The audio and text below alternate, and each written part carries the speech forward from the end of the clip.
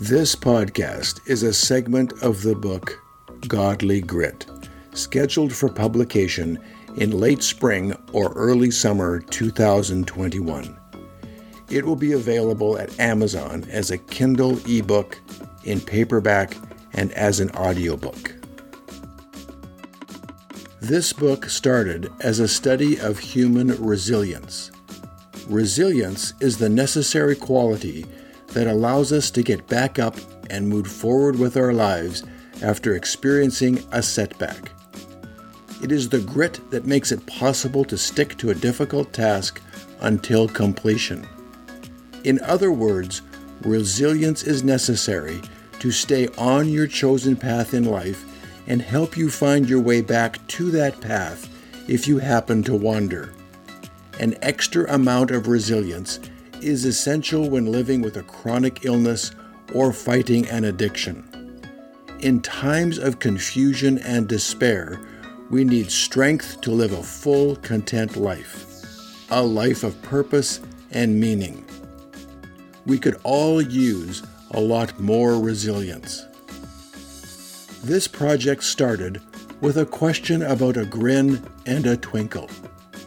Sitting before me was a 96-year-old patient who presented for a follow-up office visit after a recent hospitalization.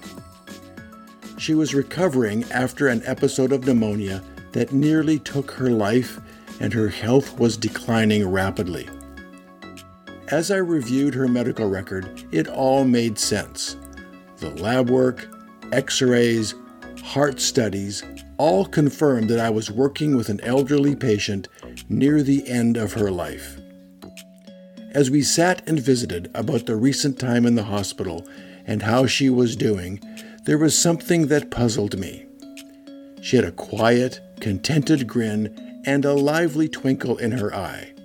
Something seemed out of place. Am I sitting with a 96-year-old at death's door, or in the presence of a mischievous 9-year-old? I had seen this look on many elderly patients' faces in the past, but was not impacted by it as much as I was that day. Maybe it was because I was now in my 60s and was pondering contentment issues in my life, or perhaps it was just the quality of the twinkle. I have thought a lot about that encounter since. What was the source of this contentment in this challenging season of life? What was clear right away was what it was not. It was not financial security, as she was not wealthy. It was not a stress-free life, for she had suffered multiple losses in her life. Losing her spouse, losing health, and now losing independence. It was not physical strength or beauty that had long ago faded away. It was not fame or notoriety, for she was not famous or even known outside her small community of family and friends. So what was it that gave her the ability to smile contently?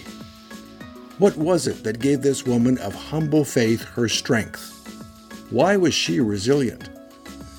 This experience is what started the quest regarding resilience and grit. What is resilience? Is it possible to become more resilient? What can destroy or fracture your resilience? One of the most difficult, if not the most difficult encounters in life is aging. If we want to learn about grit, we should look at the elderly. In the Old Testament, we are encouraged to honor our father and mother. In the original language, this meant to pause quietly and lean in to hear for the purpose of understanding. We have a lot to learn from our mothers, fathers, and elders, so let's pause and lean in with our eyes and ears open. The elderly can teach us a lot about priorities, what is worth fussing about, and what matters in the long run. Unfortunately, many fathers and mothers have not been good examples. They have led lives of bitterness and desperation. We can learn from them as well. From them, we can determine what to avoid. For this project, I will try to focus on the grin and the twinkle. There was something exceptional about it, something that made me want to be like that made me want to be a better man, a better husband, a better person despite the circumstances. I would like to possess that type of godly grit. This book contains many helpful little nuggets that have worked in the lives of others. Hopefully, this will help along life's unpredictable road so that we can all become more physically, psychologically, socially, and spiritually resilient. Resilience is like a goo in a leaky bucket. If you want to maintain enough goo in your bucket, you need to patch as many holes as possible and then replace the goo as you can. I will start by defining resilience, then look at how it breaks down. I will address the holes in the bucket like stress, bitterness, addiction, and discontent. I will then discuss some of the areas where you can move to fill your bucket, personal and spiritual growth areas. Thank you for joining me on this journey. We could all use more resilience. By the way, I did find the source of the twinkle.